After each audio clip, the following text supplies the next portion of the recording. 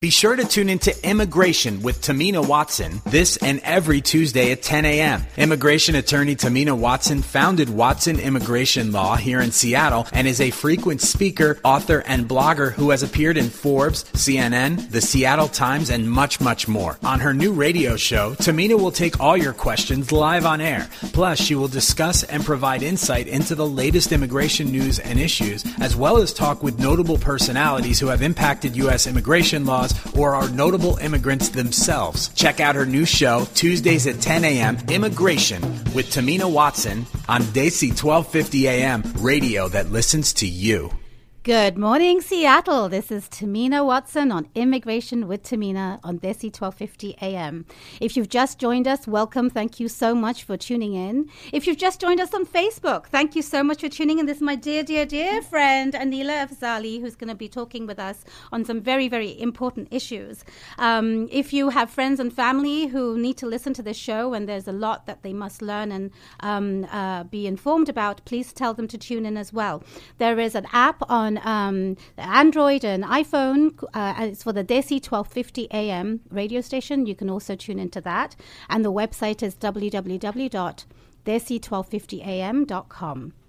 This show is all about immigration, as you may know, and we are on air every Tuesday at 10 o'clock in the morning and also Fridays at 8 p.m. That's a new time for us, and I hope you are actually tuning into those from your kitchen or your dining room or your living rooms, wherever.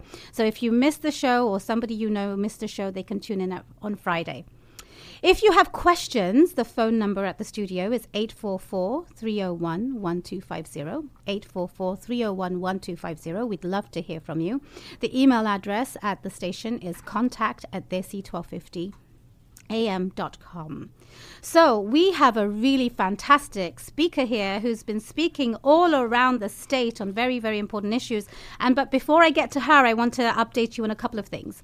You may remember that I spoke about the Office of Immigrant and Refugee Affairs Citizenship Day that I attended last weekend. And I wanted to tell you that January 20th, Inauguration Day, is the next one that they're going to have. But that particular event is not going to be just Citizenship Day. It's going to be much more than that. You'll hear about know your rights about protecting your family, and so much more. So go to the website of the Office of Immigrant and Refugee Affairs and learn more about it. Make sure your calendar is actually set and blocked for that for the entire day. Tell your friends and family who need to have help with their citizenship applications. If people are concerned about deportation issues, they must also attend and get Know Your Right rights assistance. So with further ado, I'm going to introduce my dear, dear friend, Anila. Anila is a notable person making an impact on immigrant lives and society. As you may know, we interview on the show immigrants who are making a difference in the world and people who are making an impact on immigration law, immigrants, and community in general. Anila Afzali is the founder and executive director of the American Muslim Empowerment Network, Amen, a new initiative launched through the Muslim Association of Puget Sound, MAPS, to provide a strategic and visionary response to the challenges of our times. She is an attorney and graduate of Harvard Law School who made partner at a law firm and led as general counsel of a company before taking a break from her career to address the growing divisiveness in our country. Anila has served as a community activist, interfaith leader, educator and presenter, guest preacher, events coordinator, strategic advisor, social justice advocate, mentor, seeker of knowledge and volunteer attorney. Anila graduated from the University of Oregon Honors College and was named a Chase International Service Fellow at Harvard Law School. She enjoys traveling, snowboarding, and football, and is a proud Seahawks and Ducks fan. Wow, Anila, you have done so much. That's amazing. Welcome to the show. Thank you so much for having me, Tamina. It's so nice to see you, of course, and to be here with you and your audience as well. I'm excited about this opportunity, so thank you. Well, of course, I'm grateful you're here. And listeners, you have no idea how lucky you are to have this person here in the show talking about issues that are important in this very day and age. We have set questions for Anila, but if you have questions, you're very welcome to call us at 844-301-1250, 844-301-1250. And, this conversation could go on for a really long time. Unfortunately, we don't have that much time. So let's try to get through as many of these as we can get through. So you've been a local voice on issues surrounding Muslims. Many of our listeners are Muslims. Before the election, listening to the rhetoric, you held a number of events, and you've been holding a lot of events to campaign for some of our local electorates as well. Tell us what the election results have meant for you. Oh, wow. Well, the election results have meant a lot of work. I think that's the best description of it. Before the election, I was holding different events to try to raise understanding and awareness about Islam and Muslims, because unfortunately, the majority of Americans do not personally know a Muslim, and the majority of Americans, I believe something like 80% of Americans, do not know much about Islam or Muslims. So in light of that, I've been trying to raise understanding and awareness and increase that, because American Muslims are part and parcel of this country. Islam is the second largest religion in the world. Almost 1/4 of the world's population is Muslim. So we really just on a basic level need to understand this religion. And here in America, Muslims have been part of the fabric of this society since the beginning, before it was even a country, right? No way. Estimates are that up to 30% of the slaves brought over were Muslim. And we've had Muslims fighting in the Revolutionary War, Civil War, World War I, World War II, all of those, and over 10,000 American Muslims currently serve on our front lines defending our nation. And American Muslims are fully integrated as doctors, lawyers, teachers, nurses, first responders, all of that. As Van Jones recently recognized on CNN, the Muslim community in America, American Muslims, are the model American community. So having said that, despite all of that, there's so much misunderstanding, and the election results for me emphasize the need for education, the need for coalition building, the need for us to come together and get facts, not fiction or fear-mongering, which unfortunately we have seen too much of. And the fear that is being faced right now is not just in the Muslim community. Obviously, we're seeing it with immigrants, with Latinos, with blacks, with the Jewish community. We're seeing all of this. So there's a need for us to come together and use this as an opportunity. I hear a lot of fear and anxiety in our community and other communities, and it is in part justified because of what we're seeing with the unleashing of hate and violence, unfortunately. But at the end of the day, the election results for me mean that we got to work harder. We got to make clear that love is greater than hate. Wow. You are an inspiration. And listeners, if you have been thinking that you need to do something, you need to get in touch with Anila. I'm going to jump to the fact that you have founded and created, and now you're an executive director of this new program. Tell us a little bit about that. Sure. So MAPS Amen is this new initiative. It just got started, so I'm at the bare, beginning stages of this. But it is an organization and an initiative that seems so important and necessary right now, given what's happening in our country. And it has sort of 4 main focuses, or foci, I guess that's the word. And one of them specifically is coalition building. As I just mentioned, there is such a need for this, for different communities that are facing oppression or injustice or potential attacks on their civil rights or things like that. So coalition building within these different communities and their friends and allies. That is a number one priority. We have to have that proper foundation to be prepared for what may come in the years ahead of us. A second piece is education. I mentioned the importance of learning about Islam and meeting American Muslims. So education is going to be a significant part of this initiative as well. And that is also important, I should say the third piece of that is media. Leveraging media in the right way, because unfortunately there has been a campaign of misinformation with respect to Islam and Muslims, and we have seen this in the form of the Islamophobia Network, where over $200 million has been spent to demonize Islam and Muslims in the minds of Americans, our fellow Americans. So we really need to learn to leverage media the right way, and we have the facts on our side. If you actually look at the facts and the data and the statistics, you'll see that as Van Jones recognized, Muslims are the the model American community. So these are the kinds of things like the fact that American Muslim women, are the second most highly educated religious community in our country, or that we have over 50,000 doctors that are American Muslim, even though Muslims make up only 1% of our country's population. Wow. These kinds of facts need to get out there. And then the final piece is youth empowerment, helping build the new generation of leaders of America,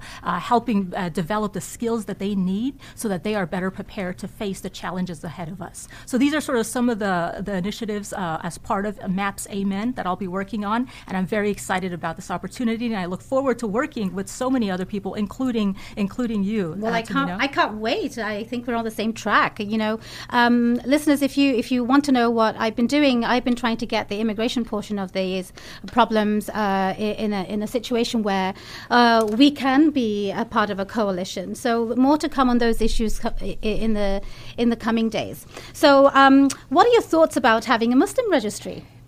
Well, Tamina, you and I are both lawyers.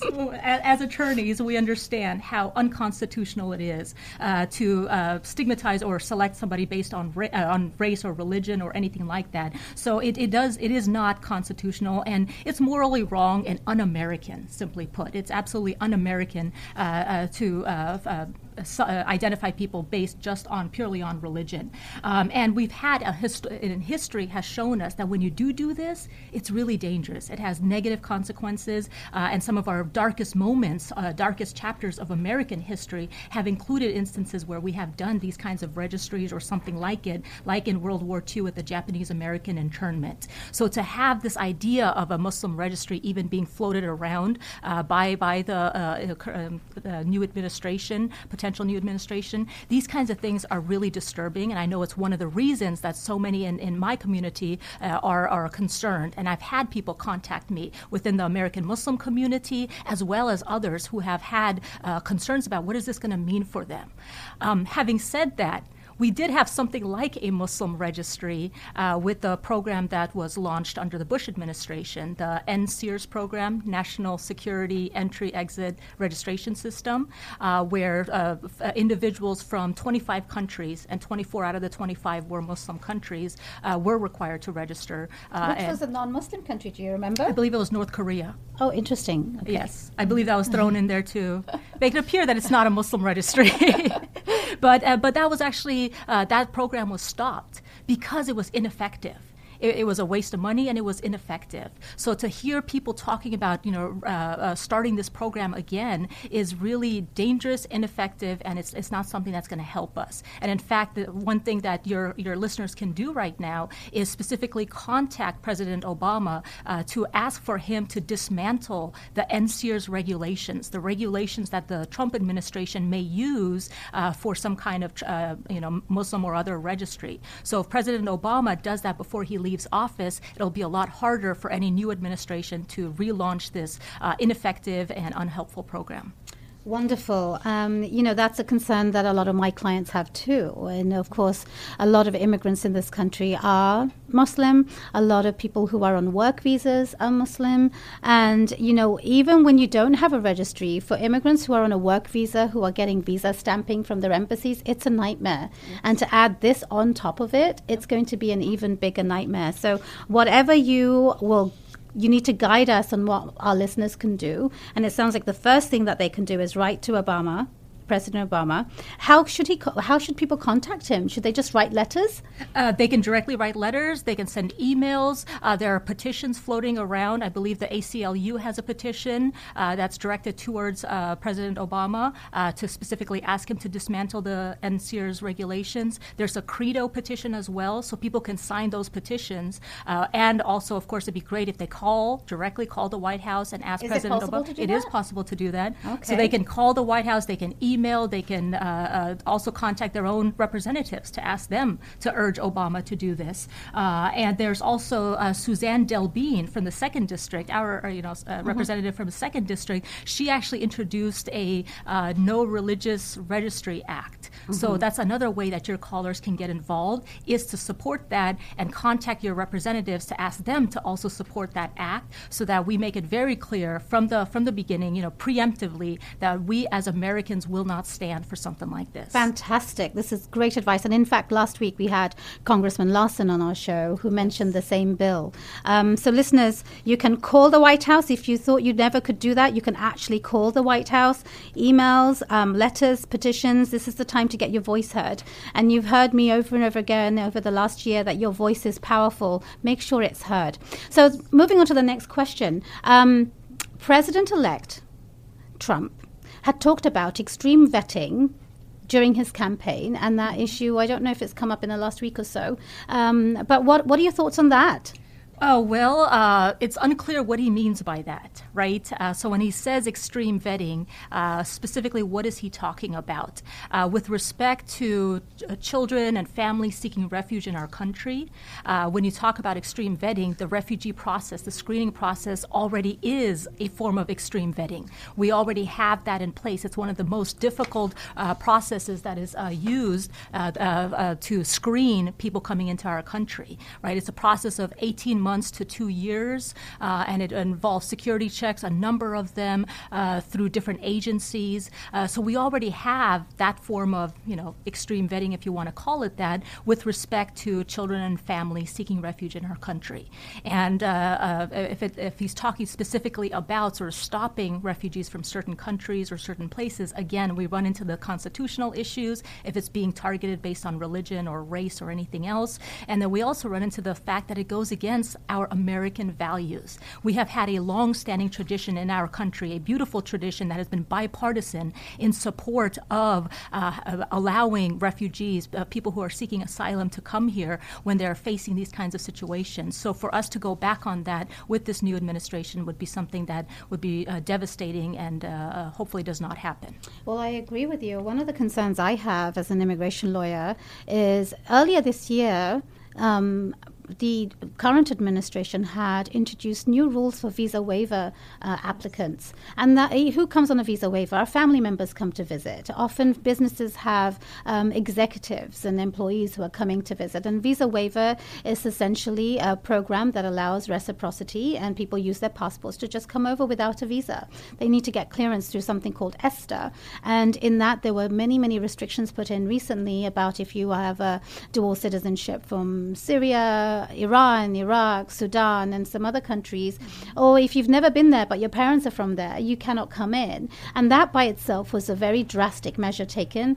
My fear is the extreme vetting will then be taken to another level where even if we are here, our family members, our employees, our executives from different countries can't come in. So extreme vetting, I think you're totally right, it's unclear, and it's very difficult to say where it's going to be applied, if at all. And I think vigilance is absolutely important. For anybody who's concerned about extreme vetting, what should they do? They can also contact their representatives. I know that the AILA, the American Immigration Lawyers Association, I believe, they have a letter as well directed towards the administration. And if your attorney is listening in, you can get involved in that effort. But really, writing op-eds, getting the word out, we're seeing a lot of neighborhood communities being created, community action forums or community action networks. And these are ways to get involved and make it clear, send messages out there. There's protests coming up. There are all these ways of getting politically involved so that we can make it clear that we're going to stand together, we're going to come together, and that's another part that has to happen. We have to come together, coalitions between all of these different groups. That's why I'm excited about the new work that I'll be doing, but to build these coalitions and then send strong messages together. Because it's one thing if you or I do it, but if we can do it with 1,000, 10,000 other people, we can be heard. And we have to be preemptive in these kinds of things because of the danger, the impact on individuals, on families, on kids, on the separation that's going to happen. We're also talking about American citizens here. Mm-hmm. So this is really a concern for all Americans, because it could be somebody who just goes and works someplace, does a volunteer service someplace. They may have difficulty coming back. Their family may face consequences. So it really is a concern for all of us. Well, I'm so glad you mentioned that. And listeners, again, if you are concerned about anything, the message here is contact your representatives, get involved. all of this has led to a lot of hate crime. And we're seeing hate crime everywhere against individuals, against organizations, and of course, no different is that from our local area where our mosque, MAPS, was affected. Tell us a little bit about what happened. Sure. So MAPS had its sign vandalized. This happened about a little over 2 weeks ago. Somebody took a sledgehammer to our sign, unfortunately. And the sign is of granite. Of granite, exactly. So granite sign, very difficult to damage or destroy that, but unfortunately, they did take a sledgehammer to it and did destroy it. So we had to get a new sign. And, it's one thing if that had happened in isolation, but as you recognize, Tamina, we're seeing this across our nation and even here locally. A woman wearing hijab on the UW campus had a glass bottle thrown at her. We're seeing the 2015 was the year of highest record-setting hate crimes against Muslims or those perceived as Muslim. And unfortunately, 2016 is on track to be even worse than 2015, with offices of the Council on American Relations getting reports of 1 to 2 incidents per day on average, which is really, really disturbing. And as you recognize, it's not just Muslims. We're seeing this against Latinos, against immigrants, against blacks, against Jews. We're seeing it across our country by people who think that a Trump victory is a license for them to unleash this hate and violence. Yeah. So that is certainly happening. What we did at our mosque that I'm very happy about is we actually had a sign restoration ceremony. It was just this past Friday, and we used that negative experience, that ugly act, as an opportunity to bring the community together and to stand in solidarity and send out a message to everybody that love is greater than hate, that these kinds of acts of cowardice are going to be responded to by strength, by unity, by the things that the people who engage in those kinds of acts of hate do not want to happen. So we came stronger out of it. We were stronger together. We had over 50 community, faith, and political leaders join us in launching the new sign, and they even put their handprints. They memorialized it in the fresh concrete of our new sign. So we use it as an opportunity. And as I said during our ceremony, and I want to say it on your show as well, in case the person hears this, to the perpetrators of this attack or perpetrator, I invite them to come to our mosque. I would be happy to meet with them myself, to meet with them and talk to them about Islam and Muslims, because unfortunately this culture of fear and hate that has been happening in our country has resulted in these kinds of acts, and we have to defeat that or counter that with love and unity and solidarity and education, learning about each other. Fantastic. Well, I want you to come on back on the show sometime in the near future, because we don't have enough time to talk about all of these things. So you've given us a lot of advice and guidance. Basically, call, get involved, write letters, op-eds, even call the White House. It's not beyond our reach to call the White House. And I don't think a lot of people understand that you can actually do that. We only have a couple of minutes left. I want you to share any last thoughts you have. Most important message is to do something. We cannot stay silent at this time. This is, as bad as things are, this is a unique opportunity for us to actually get involved and make a difference. We will be judged by history. We will be judged by God for the actions or failure to act that every single one of us is going to be facing here in the years to come. So right now, there are many ways. I mentioned some of them. There's of course, the dismantling of the NSEERS regulation. There is the support for the bill by Suzanne Delbene, the No Religious Registry Act. There's also a Refugee Protection Act that people can support. That's going on. And then if they want to get involved and learn more about the events that I'm involved in, and I really hope everybody does this, is send an email to muslimactionlist@gmail.com. That's muslimactionlist@gmail.com, and I will send you a full 2-page document with specific action steps, concrete steps that individuals can take. And one of the most critical aspects of that is to write op-eds, write a letter to the editor, send an email to letters@Seattle Times, and talk about your experience with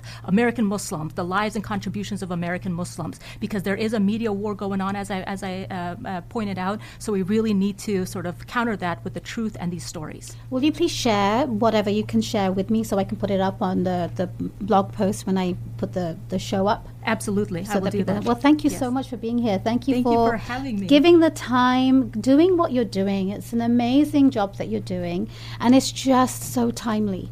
Nobody knew how important your job would be after November 9th. And indeed, you have a big responsibility. And if anybody wants to contact you, is still this still the number to email to contact you at? Yes. So if they can contact you directly for any questions, it will be muslimactionlist@gmail.com. Correct. Wonderful. Well, good luck to all that you're doing. Thank you so much. Reach out to me. Our listeners would want to help. They were looking for opportunities, so reach out to me. And we'll work, of course, in the coalition that you and I are trying to build. So wonderful. Thank you so much. Listeners, what an amazing interview. Thank you so much for joining us today. If you have any questions, comments, make sure you email me at info@watsonimmigrationlaw.com. Christmas is coming up. Hopefully we'll have one more show before the end of the year. So please join us then. If you have questions and feedback and anything you want me to address in the last show before the end of the year, please let me know. This is Tamina Watson on Immigration with Tamina on Desi 1250 AM. Thank you for everyone for joining us. Bye-bye, Facebook people. Bye. All our friends, thank you for joining. Bye-bye.